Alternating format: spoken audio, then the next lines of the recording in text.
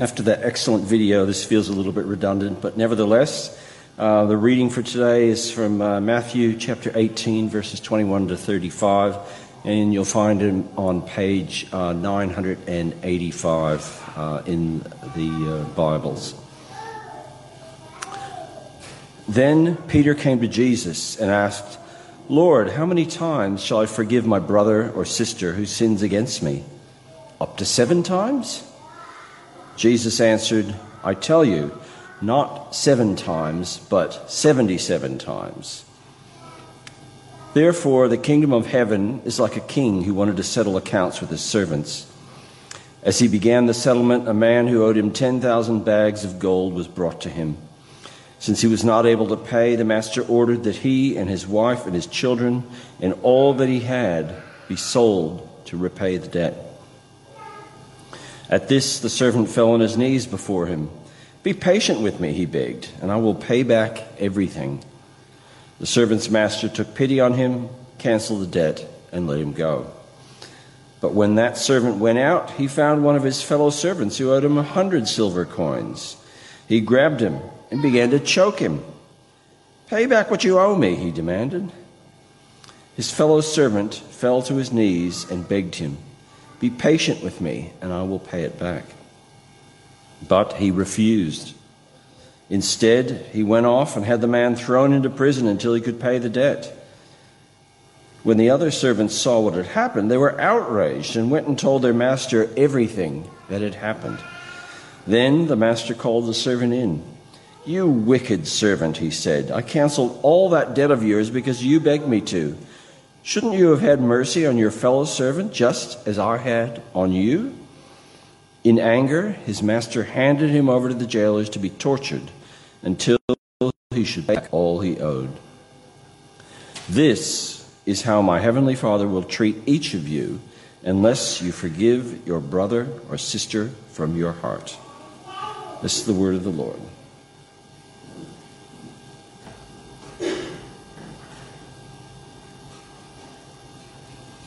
Well, good morning. You might want to have a Bible open there at Matthew chapter 18, and I'm going to pray for us. We'll ask for God's help as we look at his word together. Father, we thank you that you teach and instruct us through your word. We pray that this morning you would do just that for us, that as you challenge us with this notion of forgiveness, what it means for us, and how we should forgive others, that we would be receptive to what you place upon our hearts. We pray that you would move us to action as we need to honour the Lord Jesus. We pray it in his name. Amen. I'm sure most of you have seen this film, Avatar. It is actually, until last year, it was the highest grossing film of all time. It just got bumped off by Avengers Endgame, which for film buffs is a great tragedy, I'm sure, that they're the 2 most popular films in all of history. How many people have seen the movie, by the way? Just so I know where I'm going with this. Okay, sure. Now, the movie is set on a planet, an imaginary planet, called Pandora.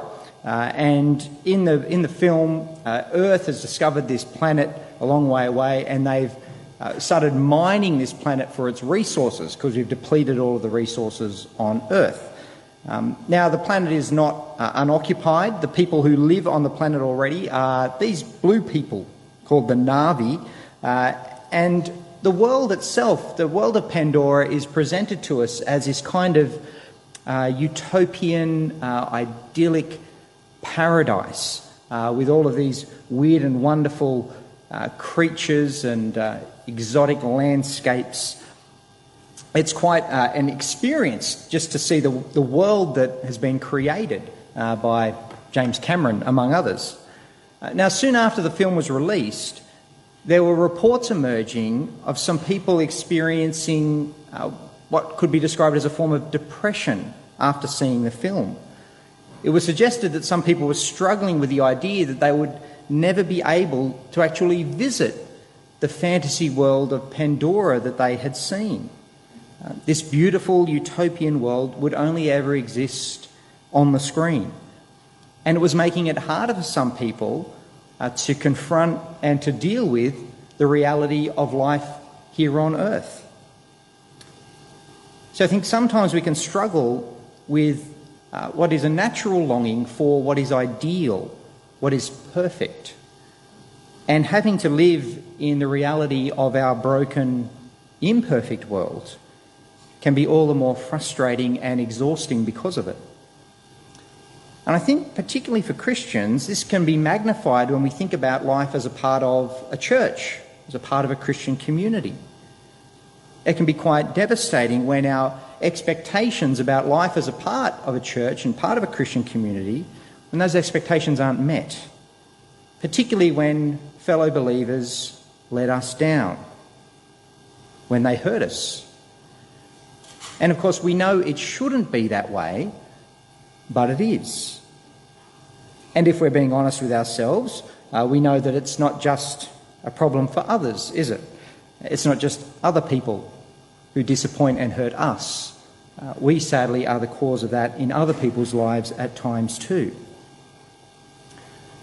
One of the things that is so refreshing and I think convincing about the Bible is that it has no interest in sugarcoating any of this for us.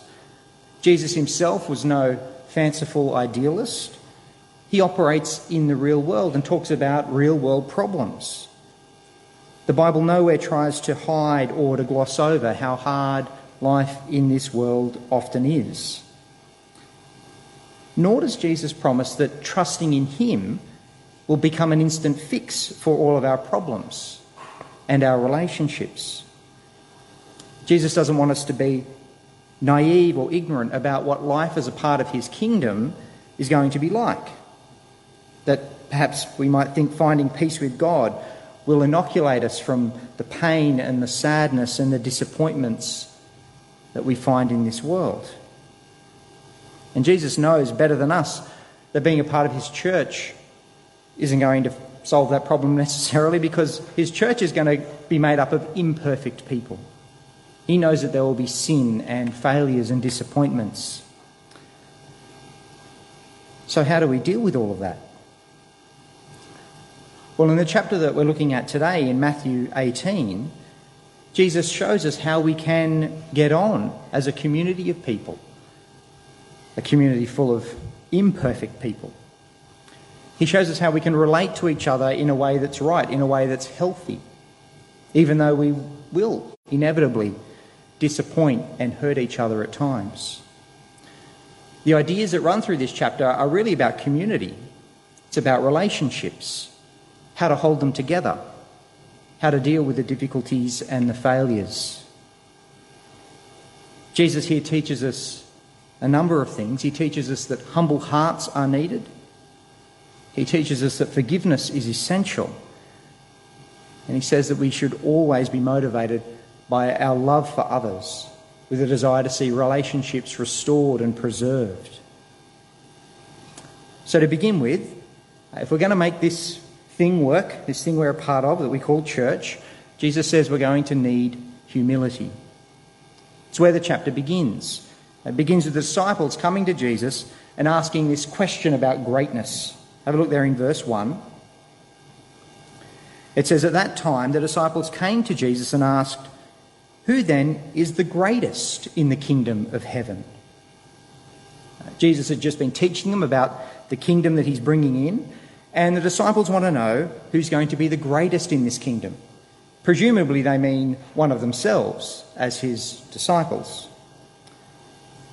But the thing about the kingdom that Jesus comes to bring is that it's not going to value or assess things in the same way that our world does. Our world will measure greatness by things like power and influence and status, achievements. But Jesus says it's not going to be like that in his kingdom. In fact, what Jesus does is he takes a child and places him in the centre of them all and says, this is what you need to be like. See it there in verse 3. He says, "Truly I tell you, unless you change and become like little children, you will never enter the kingdom of heaven. Therefore, whoever takes the lowly position of this child is the greatest in the kingdom of heaven." If you want to be truly great in my kingdom, says Jesus, you need to be like this child. Now, what is it about children that Jesus is referring to there? Because children can be all sorts of things, both good and bad, can't they? Well, Jesus says he's talking about humility. Our translation says being lowly, the lowly position of a child. Other versions, which you might be familiar with, talk about humbling yourself like a child. It's the same word in the Greek. Children are inherently humble. Now, you might have a chuckle about that if you've ever had children, because in my experience, most of them are little narcissists who think the world revolves around them. So they don't inherently strike you as being humble beings. But they are humble, they are lowly in terms of their status, in terms of their power. Children are vulnerable. They have no money, no real status in the eyes of the world. They can't look after themselves. It's the reason we call them dependents. They have to rely upon other people to provide what they need. So there's an inherent humility in being children, in being a child. And so Jesus uses a child as the example, and he says that's the model for you. The humble are great in his kingdom. And humility is what we need if we're going to hold together the kingdom that Jesus has come to bring.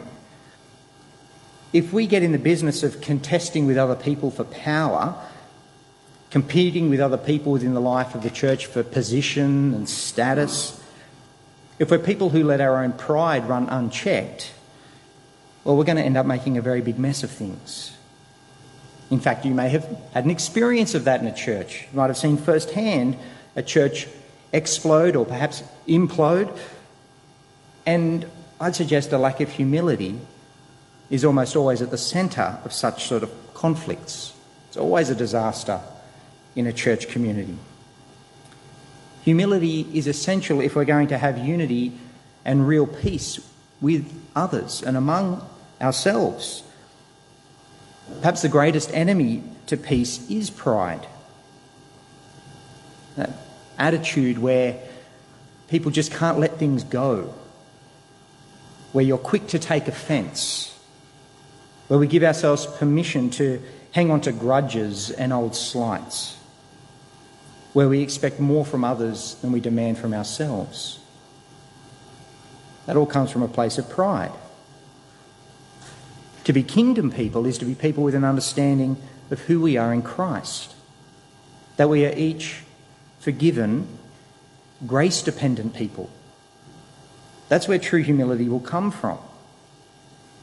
See, those who know Christ ought to know better than anyone that they are no better than anyone else, because we're all just as desperately in need of God's mercy as anyone else. It's also the way of our King and Saviour, isn't it? Our gentle and humble servant who laid down his life for us. When we're clear about the gospel, both who Jesus is, but also what he's done for us and where we stand before God because of him, when we understand that, that becomes the engine room, the fuel that enables us to relate to others in ways that are healthy, that promote peace and unity. And if you don't understand who you are in Jesus, then what you're about to hear him say about forgiveness will not only seem ridiculous, but I'd suggest you simply won't be able to do it.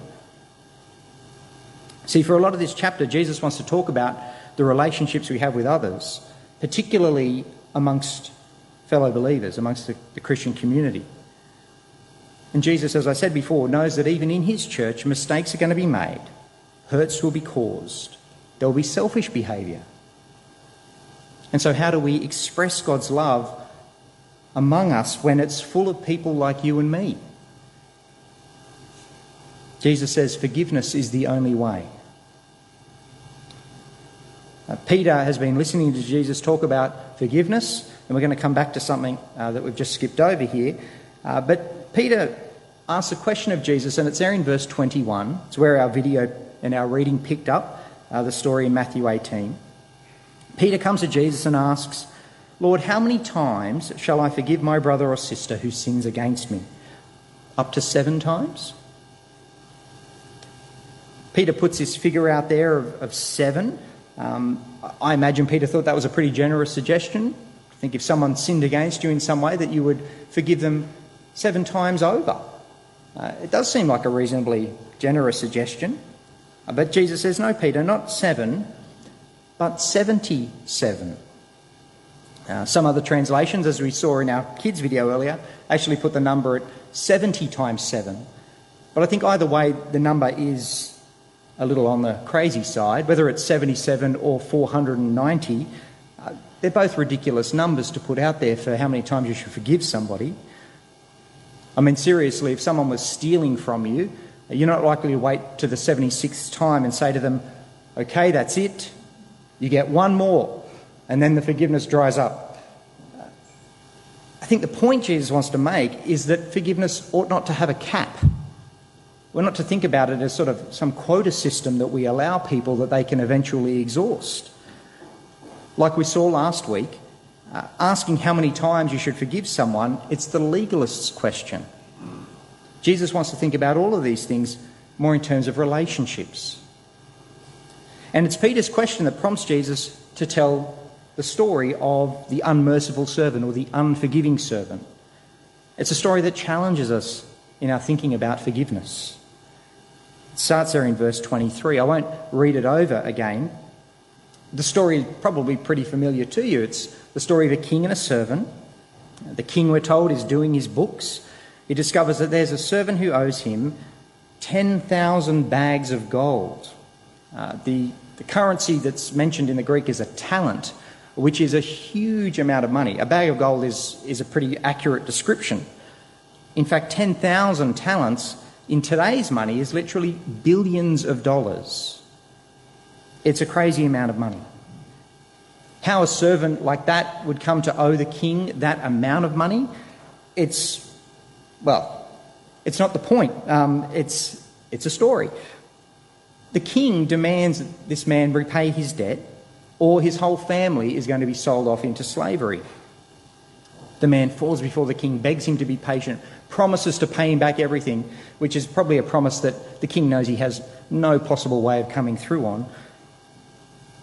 We're told the king takes pity on this man and chooses to forgive his debt, wipes it out, says, you don't owe me a thing. This servant, high on his newfound freedom, goes and finds a fellow servant who owes him 100 silver coins. Today's money, it's probably about $25,000, 4 to 6 months' wages. Jesus says he grabs this fellow servant by the throat, starts shaking him, demands that he pay back what he's owed. Now, of course, others see this, report it back to the king. The king is understandably furious and has him thrown in prison. Have a look at the king's conclusion there in verse 32. It says, the master called the servant in. You wicked servant, he said, I cancelled all that debt of yours because you begged me to. Shouldn't you have had mercy on your fellow servant just as I had on you? In anger, his master handed him over to the jailers to be tortured until he should pay back all he owed.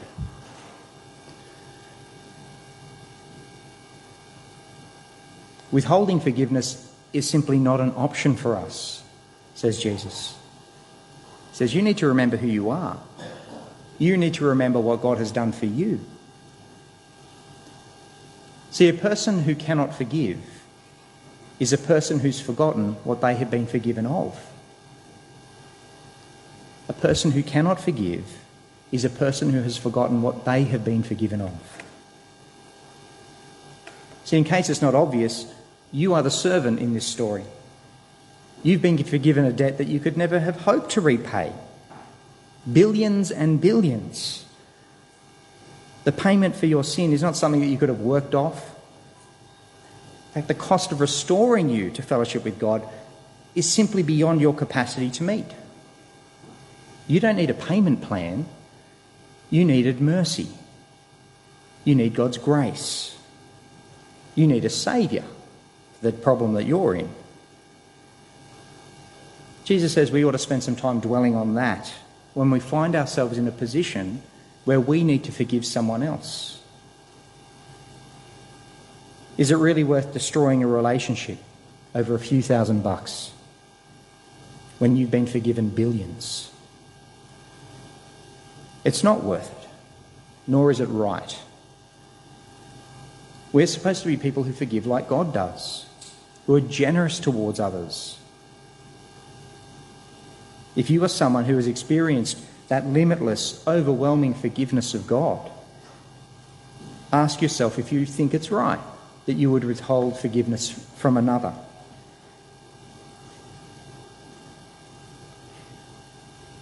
Ask yourself if there are people, perhaps even sitting in this room, that you need to forgive. Are there grudges that you still hold against people here? Are there things that people have said to you or done to you that you know in your heart you have never forgiven them for? We do not have the luxury of hanging on to bitterness and anger within the church. No matter how right you think you are, no matter how right you are, we need to be people of forgiveness.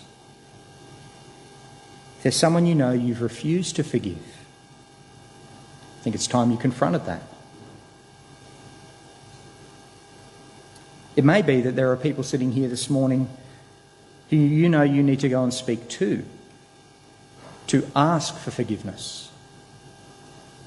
Perhaps your pride has been keeping you from doing that. Don't let that drag on. Act on that conviction. It may not be an easy conversation. I suspect it won't be. But we need to do those hard things for Jesus' sake. Because that's what forgiveness is for. It's there to restore relationships. Yes, it can help you to heal, but that's not its primary function. It's there to preserve and restore relationships. It's no coincidence that in the same chapter where Jesus talks about forgiveness, he also talks about confrontation. He talks about how to deal with someone who has wronged you. Being people who forgive doesn't mean that we silently ignore every wrong, every offence. In fact, very often that's not the loving thing to do. There is a place for correction, a place for confrontation, but it must be done in love. And there always has to be an offer of forgiveness at the end of that line. See, a little earlier in this chapter, Jesus gives us a bit of a model for how to resolve things when someone has done you wrong. It starts there in verse 15. Have a look at that. Jesus outlines this kind of three-step process for us. He says, if your brother or sister sins against you, I've added the against you, and I'll explain why in a minute, go and point out their fault just between the two of you. If they listen to you, you have won them over. But if they will not listen, take one or two others along so that every matter may be established by the testimony of 2 or 3 witnesses. If they still refuse to listen, tell it to the church. If they refuse to listen even to the church, treat them as you would a pagan or a tax collector. Now, the previous version of the NIV translated verse 15 as if your brother or sister sins against you. The new version of the NIV has taken out the against you part. And there are reasons for that. I won't go into the Greek textual criticism of it, but I think the previous version of the NIV is the better translation, that it retains the against you. The words are there in the Greek. So the idea is, I think Jesus has on view here a situation of personal conflict. That if your brother or sister sins against you, if there's been an offence caused, a wrong done. And Jesus says, when that's the case, try and sort it out just between the two of you. And if that fails, it may need to bring some other people in. And then if that fails, then take it to the wider church. I think that the issues that might warrant this sort of action ought to be pretty serious. You know, this isn't a kind of, I'm a bit upset with you because you didn't call me on my birthday kind of offence. I would hope you'd agree that it would be unnecessary to bring in a mediator into that situation. unless you take your birthday calls very seriously. We need to be careful not to make mountains out of molehills. And I think our first response ought to be to deal with each other generously, or perhaps as Paul writes, this idea of bearing with one another, not taking easy offence at slights caused, thinking the best of other people's motivations rather than attributing some sort of unkind intent. As Peter writes in his first letter, he talks about allowing love to cover over a multitude of sins.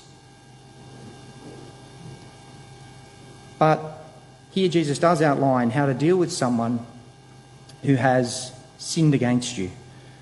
And he says, firstly, just try and keep it between the two of you. Try to sort it out directly. Perhaps no one else even needs to know about this. Maybe you've overreacted. Maybe you've misunderstood. Maybe you've made an unkind assumption. Go and talk to them. Try and sort it out between the two of you. If that doesn't work, it can't be resolved, then other people may need to get involved. But if you care about that other person, you should also care to try and preserve something of their dignity, their integrity, even if they have wronged you. You shouldn't be people who are quick to spread gossip and slander and share that story with, well, anyone you happen to bump into in the next week. And we need to be careful here, because I don't think the point of this is to give us permission to go around and confront everyone around us with all the things that we don't like about them. We need to remember also what Jesus said about judging each other, about removing that plank from our own eye before we go looking for the speck in another. But somewhere between kind of total apathy in our relationships towards each other and being kind of a nitpicking fault finder on the other, there's a balance in here. And it ought to be found by striving to preserve and restore relationships. See the motivation there in verse 15 that Jesus lays out for us? He says, if your brother or sister sins, go and point out their fault just between the two of you. If they listen to you, you have won them over. That's what the aim should be. And consistently in the New Testament, when it talks about resolving conflict, the aim is always to win people over, to restore them to relationship, restore them to godliness. If they need to be challenged, we should care about that. But ultimately to preserve the relationship and restore people and reconcile with them. So just before this part of the story, Jesus had told the story of a shepherd who goes looking for a straying sheep, a lost sheep. It's a picture of God's love for the lost, for the wandering sheep. And Jesus says we need to share that same concern for each other, for our brothers and sisters in Christ, even when they fail us. But what matters is our motivation. What matters is our goal. See, if you have no intention of reconciling with this other person, what really is the good of going and showing them their fault? If you aren't ready to forgive that person, that's just plain selfish, isn't it? You might get the satisfaction of unloading on them, but if there's no restored relationship on the other side of that, well, it's not how God wants us to be. Jesus hasn't got rose-coloured glasses on when he looks at this world. He didn't pretend that his church was going to be perfect. In fact, he teaches us these things with the expectation that we're going to be a far cry from that. But here he gives us some tools, equips us for how we can deal with the reality of sin in this world and sin even amongst ourselves and in our own relationships. And he wants to show us a way that we can deal with that in a way that honours him. And so he shows us here that because we will all fail, we will all at times disappoint and hurt each other, we need humility. The humility that comes from understanding who we are in Christ. The humility that comes from understanding the gospel of Jesus. We need to be people who are ready and willing to forgive one another. Yes, there's a place for correction, but Jesus says always do that with a motivation of love and with the aim, with the desire to see that relationship restored. Wes is going to lead us in prayer.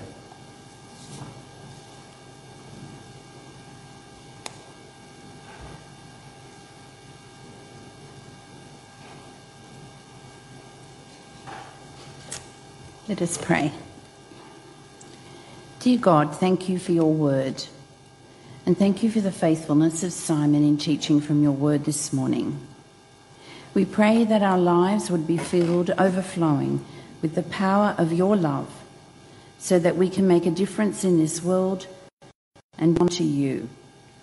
We ask for your help in reminding us that the most important things are not based on talents or material possessions, but the most significant thing we can do in this life is to love you and to choose to love others. Help us to love, remembering how much you have loved us. Help us to forgive, remembering how much you have forgiven us. Help us to be generous, remembering how generous you have been to us. We know you want us to live as a community. We pray that you will give us strength to live as you want us to live, in a community of peace and unity. In 2020, we were faced with the importance of relationships. Father, help us to live lives of humility and forgiveness so we can nurture and restore and care for the relationships with one another, within our church, within our families, within our community. We are weak, Lord, but even when we are weak and sinful, you are strong within us. We pray that we will turn to you and ask you to help us do the things you want us to do. Thank you that you equip us to face each day with the power of your love, your forgiveness and your grace. Be with us all as we leave here today and go out into the world this week. May we commit to focusing on our relationships as we have heard today. And we ask all these things in your Son's name. Amen.